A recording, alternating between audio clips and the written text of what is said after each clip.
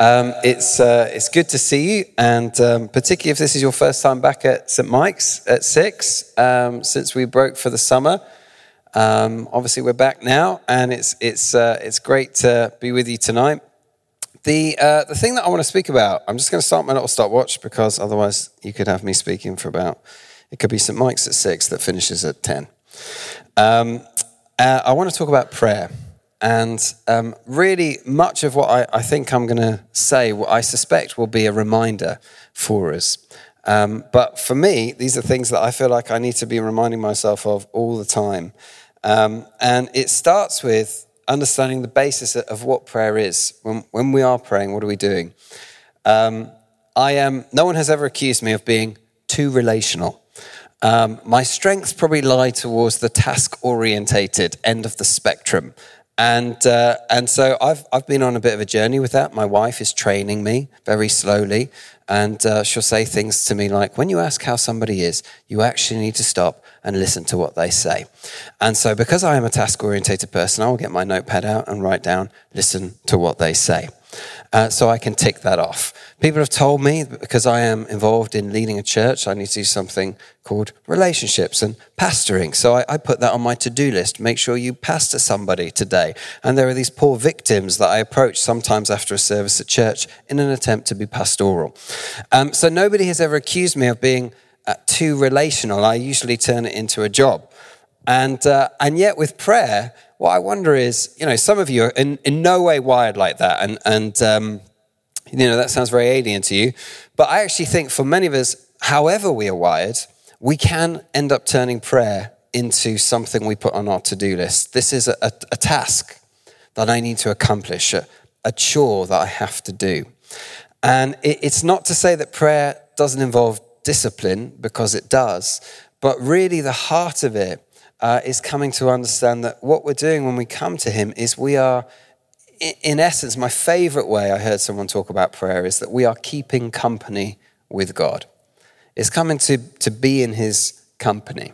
And if you have a friend, you talk on many levels. So you will sometimes, I imagine, just sit and just not talk about anything. Just watch a film or kind of watch a sports match or whatever, and just sit in stillness and not say hardly much in the evening. There'll be times where we get together and we just talk about what's going on in the world. We chat about the football. We chat about what's going on at work. And then there are other times where we share very deeply about what's going on in our hearts. We have a real heart-to-heart.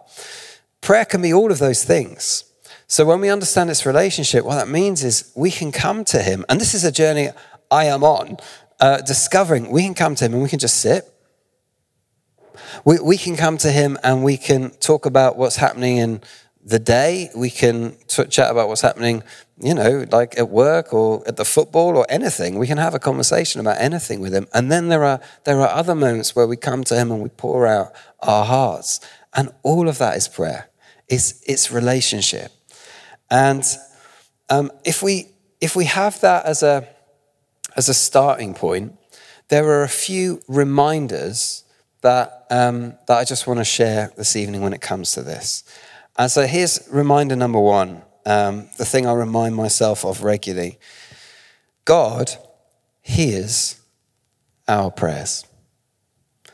And in any relationship, you want to know that the person you're talking to is listening to you, right? And for us, what we have is this assurance in many places in the Bible that when we come to God, he hears us when we talk to him. Jesus had total confidence in this. So there's one moment where he goes to the tomb of his friend Lazarus. He's about to raise him from the dead. And he actually says, just before he does that, he says, Father, I know that you always hear me. Can you imagine having that level of confidence? What a difference that would make in all sorts of moments. So for him, when he's about to try and feed 5,000 people with a little boy's picnic, to know just before he prays, the Father always hears him.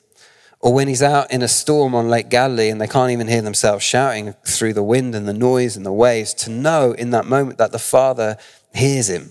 Or even in his darkest hour when he's in Gethsemane and he's wrestling in that place in prayer and he says, not my will but yours be done. To know in that moment with total confidence, the Father, I know you always hear me.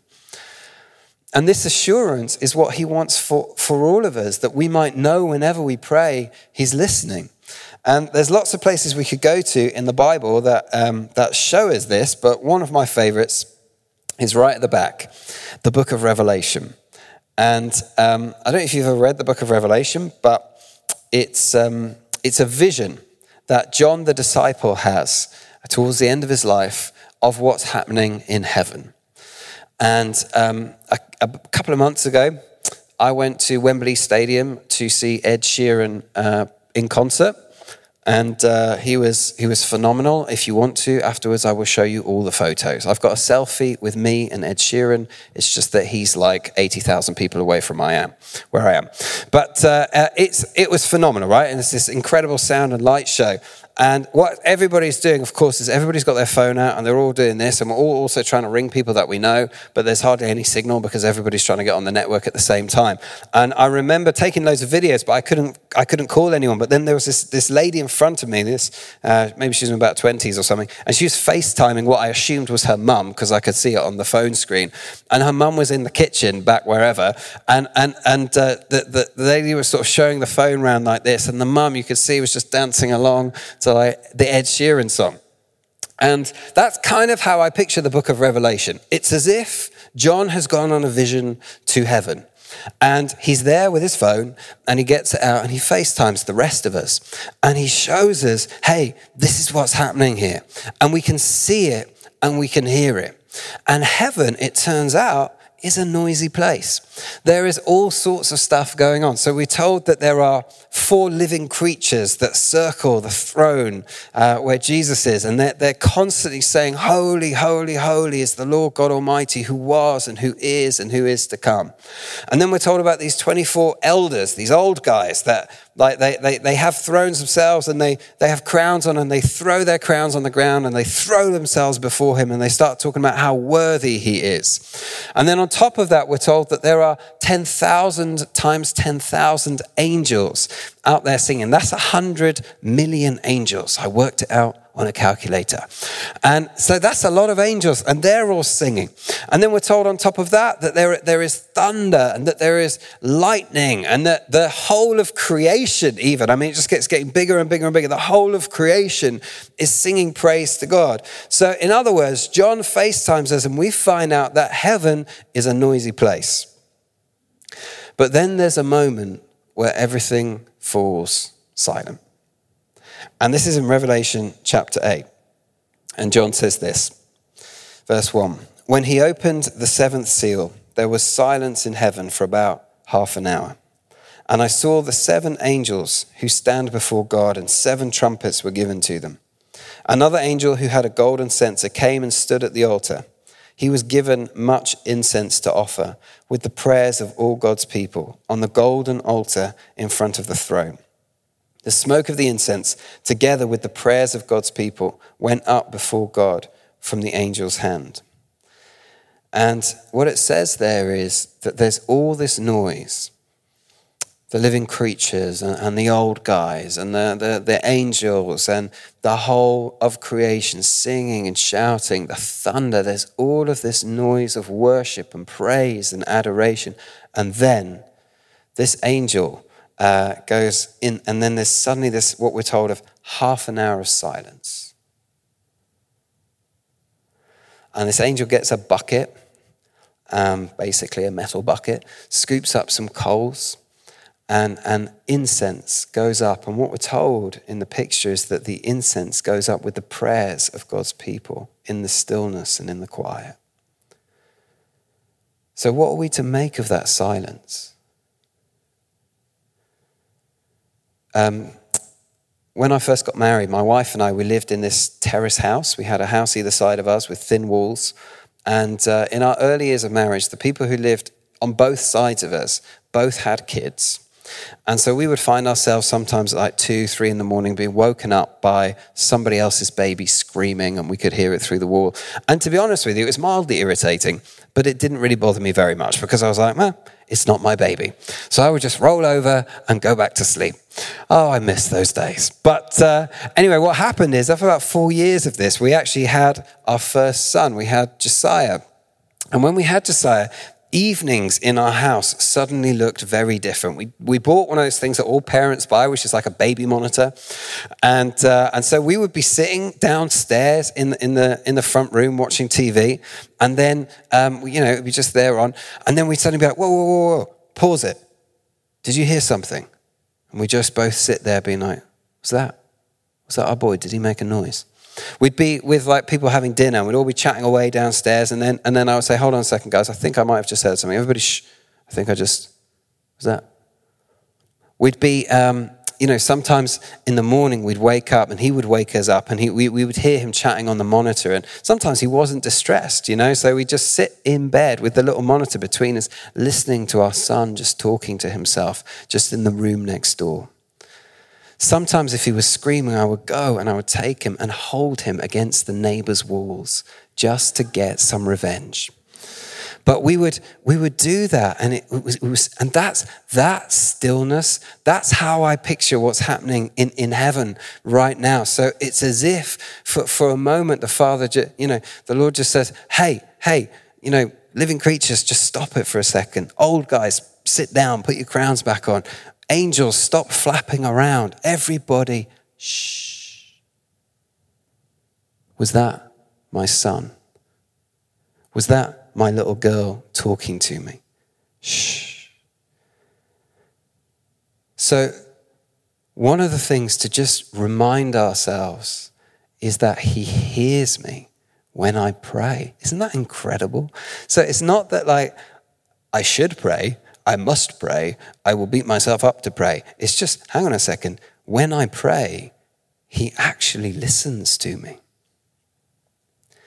Here's a second thing to remind ourselves of when it comes to prayer. It's this: God responds to prayer. And so the next thing that happens in this picture is, it says this in verse 5, "Then the angel took the censer," this metal bucket, "filled it with fire from the altar and hurled it on the earth. And there came peals of thunder, rumblings, flashes of lightning, and an earthquake." And so our prayer, it's like it stops the whole of heaven, puts heaven on pause for half an hour. The prayer floats up before God, and then this angel gets a bucket of fire and throws it back down on the earth. And what that is a picture of is that somehow our little prayers, when he hears them, they cause heaven to invade earth. They cause the earth to shake. And I remember hearing someone once say that prayer, what it does is it silences heaven and it shakes the earth. And for me, nothing encourages me more in my prayer life than hearing stories of people who have had answers to prayer, who have seen God move, and they've called out to him. And as with all of you, I feel totally inadequate in this, but I've got a few stories that for me are a massive encouragement. One of them is one where it feels like you live in the mystery of prayer, where you see things happen and yet you cry out for things and they don't happen. So one of my boys, my third son, Caleb, has a serious health condition, and it meant that when he was a month old, he had to have a major heart operation at the Royal Brompton. And we prayed for his healing, and it didn't happen. But also in the midst of that process, even as we recognized the fact that God wasn't going to heal him in the way that we'd been crying out for, we also began to pray very specific prayers. I remember somebody once said to me, general prayers get general answers, and specific prayers get specific answers. So we got real specific with God. And there was one thing where, because of his heart operation, he needed to have a particular thing inserted into his heart that were incredibly rare, very hard to come by. And we prayed, and we got a whole bunch of our friends and families to be praying as well for this thing to be available. And it just so happened that only one in the country became available, and it was given to him. And there were a whole load of other things like that we just thought, do you know what, you're listening to us, God. We were told that he would have to have his second major heart operation when he was 18 months old, and he's just turned 4 and he still hasn't needed it. So we were praying for the complete healing, but in the meantime, what we've seen as we've prayed for these specific things is we've seen God move, we've seen him answer our prayers. I don't know if you've come across the evangelist, the famous evangelist from the 1800s, D.L. Moody. But I remember hearing about him and prayer. And one of the stories about Moody is that when he became a Christian, he decided that he was going to make a list of 100 people that he was going to pray for to come to faith. whether it was members of his family or it was his next door neighbor, or it was the guy that, he bought his groceries from. But he made a list of 100 people and he committed himself to praying for all of those people to come to faith. Well, by the time he died, 96 of them had become Christians. And the other 4, I love this bit, became Christians at his funeral. Isn't that amazing? And a friend of mine, a lady called Ellie Mumford, who is just a wonderful person. She oversees the Global Vineyards movement of churches now. But I remember her sharing a bit of her testimony about how she came to faith. And she turned up at university, not a Christian, and she ended up sharing a room for 3 years with this girl who was a believer. And Ellie wasn't really interested and went off doing all sorts of things. But then after 3 years, ended up going along to this event and hearing the gospel in a language she understood and giving her life to Jesus. She found out afterwards that this girl that she'd been living with for 3 years, the moment she met Ellie, she prayed for her every single day that she would give her life to the Lord. And Ellie, as she shared her story, she just said, if you never do anything else in your life as a Christian, pray that one person comes to faith. And I love that because I thought, gosh, 100, that does sound like quite a lot. But we could all pray for one. We could all pray for a few people, couldn't we? Another of the people I love to read their stories is a guy called George Muller, who was also around in the 1800s. And Muller was famous for starting these orphanages. And to run them, he needed money, but he refused to ask anybody for money. Instead, what he would do is he would pray. And he would just pray for God to provide. And there was all sorts of ways that the Lord moved in answer to his prayers, and all sorts of amazing stories of that. But absolutely my favorite one is that there was one morning when they had no food for breakfast. They would normally give their orphans a breakfast of milk and bread, and they had none of it, and they had no money. And so George said to the orphans, this is the situation. And he said, why don't we pray? We're going to pray and we're going to ask God to provide us with breakfast. Now, can you imagine? They're all sitting there at the big table in the orphanage, and so they bow their heads and they pray. And amazingly, a few minutes after they prayed this prayer that God will provide them breakfast, there's a knock, knock, knock on the door. And it's the baker. And the baker says, Mr. Muller, the strangest thing happened to me. I woke up about 3 o'clock this morning, and I just had going through my head, bake some bread and take it down to Mr. Muller's orphans. Bake some bread and take it down to Mr. Muller's orphans. So I've just baked all this bread and I brought it for you. Would you like it? And they were like, yes, we would. So in comes the bread. And then they're sitting there rejoicing and eating this bread. And then not long after that, there's another knock on the door, and it's the milkman. And he says, Mr. Muller, my milk cart has just broken down outside of your orphanage. So I've got all of this milk and I can't deliver it. Would you like it? And they said, yes, we would. Now, I have heard that was the best breakfast those orphans ever had. And what happened, I think, is that up in heaven, as they started to pray, the Lord said to everybody, hey, shh, sit down, stop flapping, put your crowns on. Shh, can you hear them? They're praying. Okay, angel, get the bucket of fire. Aim it at the milkman's cart. We're going to get him. We're going to answer prayer. Because what happens when we pray is that heaven hears and heaven responds. And here's the third reminder. If the first one is that the Lord hears us when we pray about whatever we're praying about, and the second is that he responds when we call out to him. Here's the last one. And this one is one that I say to myself whenever I feel like God listens to other people's prayers, but not mine. Do you ever have that?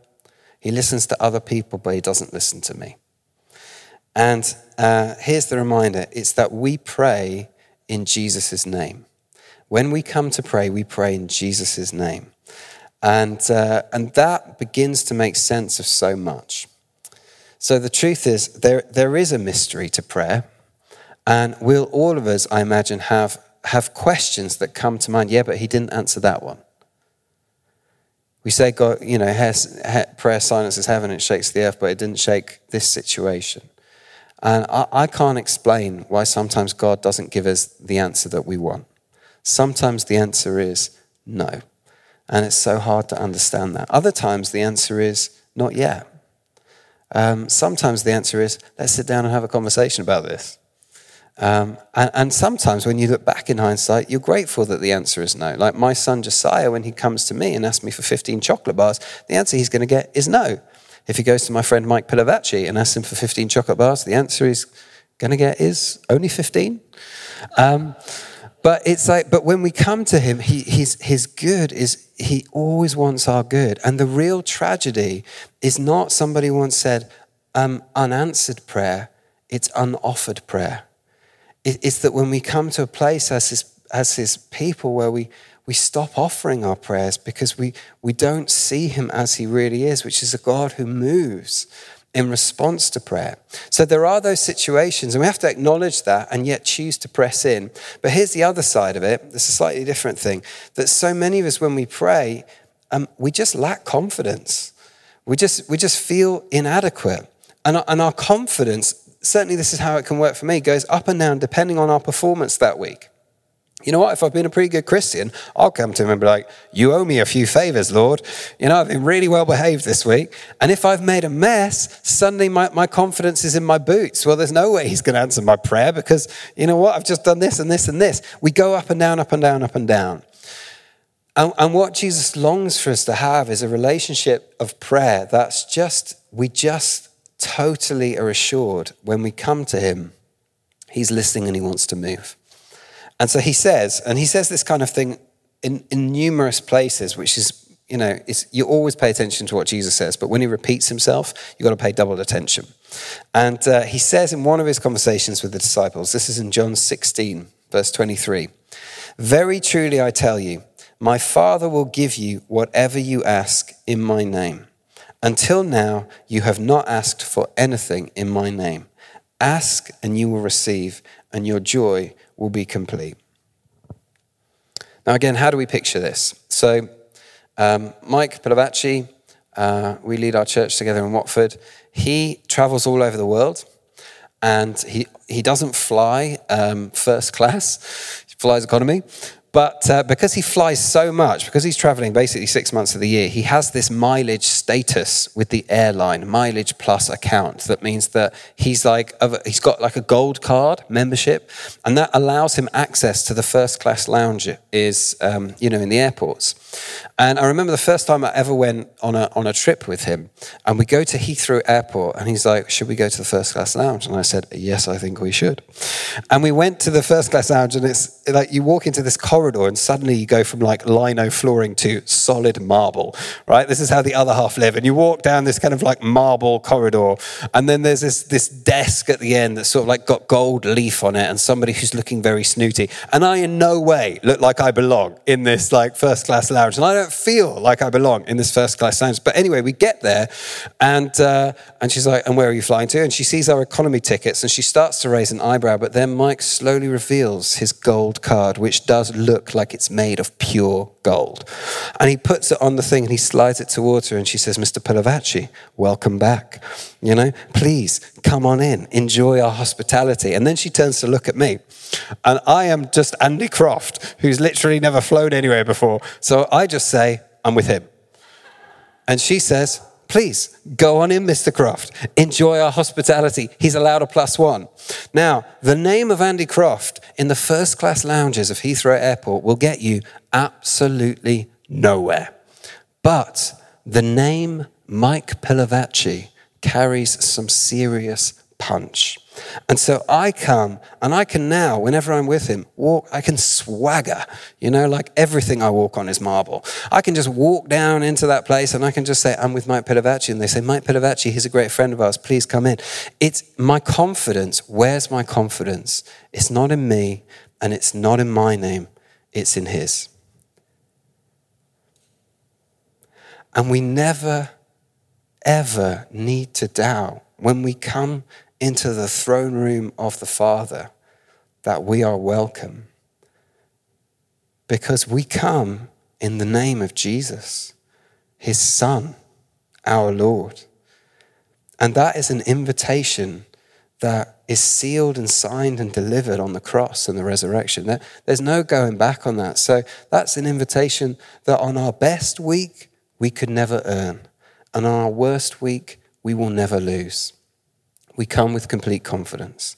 Prayer, what's it about? It's relational. It's about keeping company with him. And just remember, as we do, everything we say, he hears. Shh. When we pray, he moves. He does things he wouldn't do otherwise. He moves in ways he wouldn't apart from our prayers. And lastly, when we pray, we have assurance, total confidence that he wants to meet with us, not because of our name, but because we come in the name of Jesus Christ.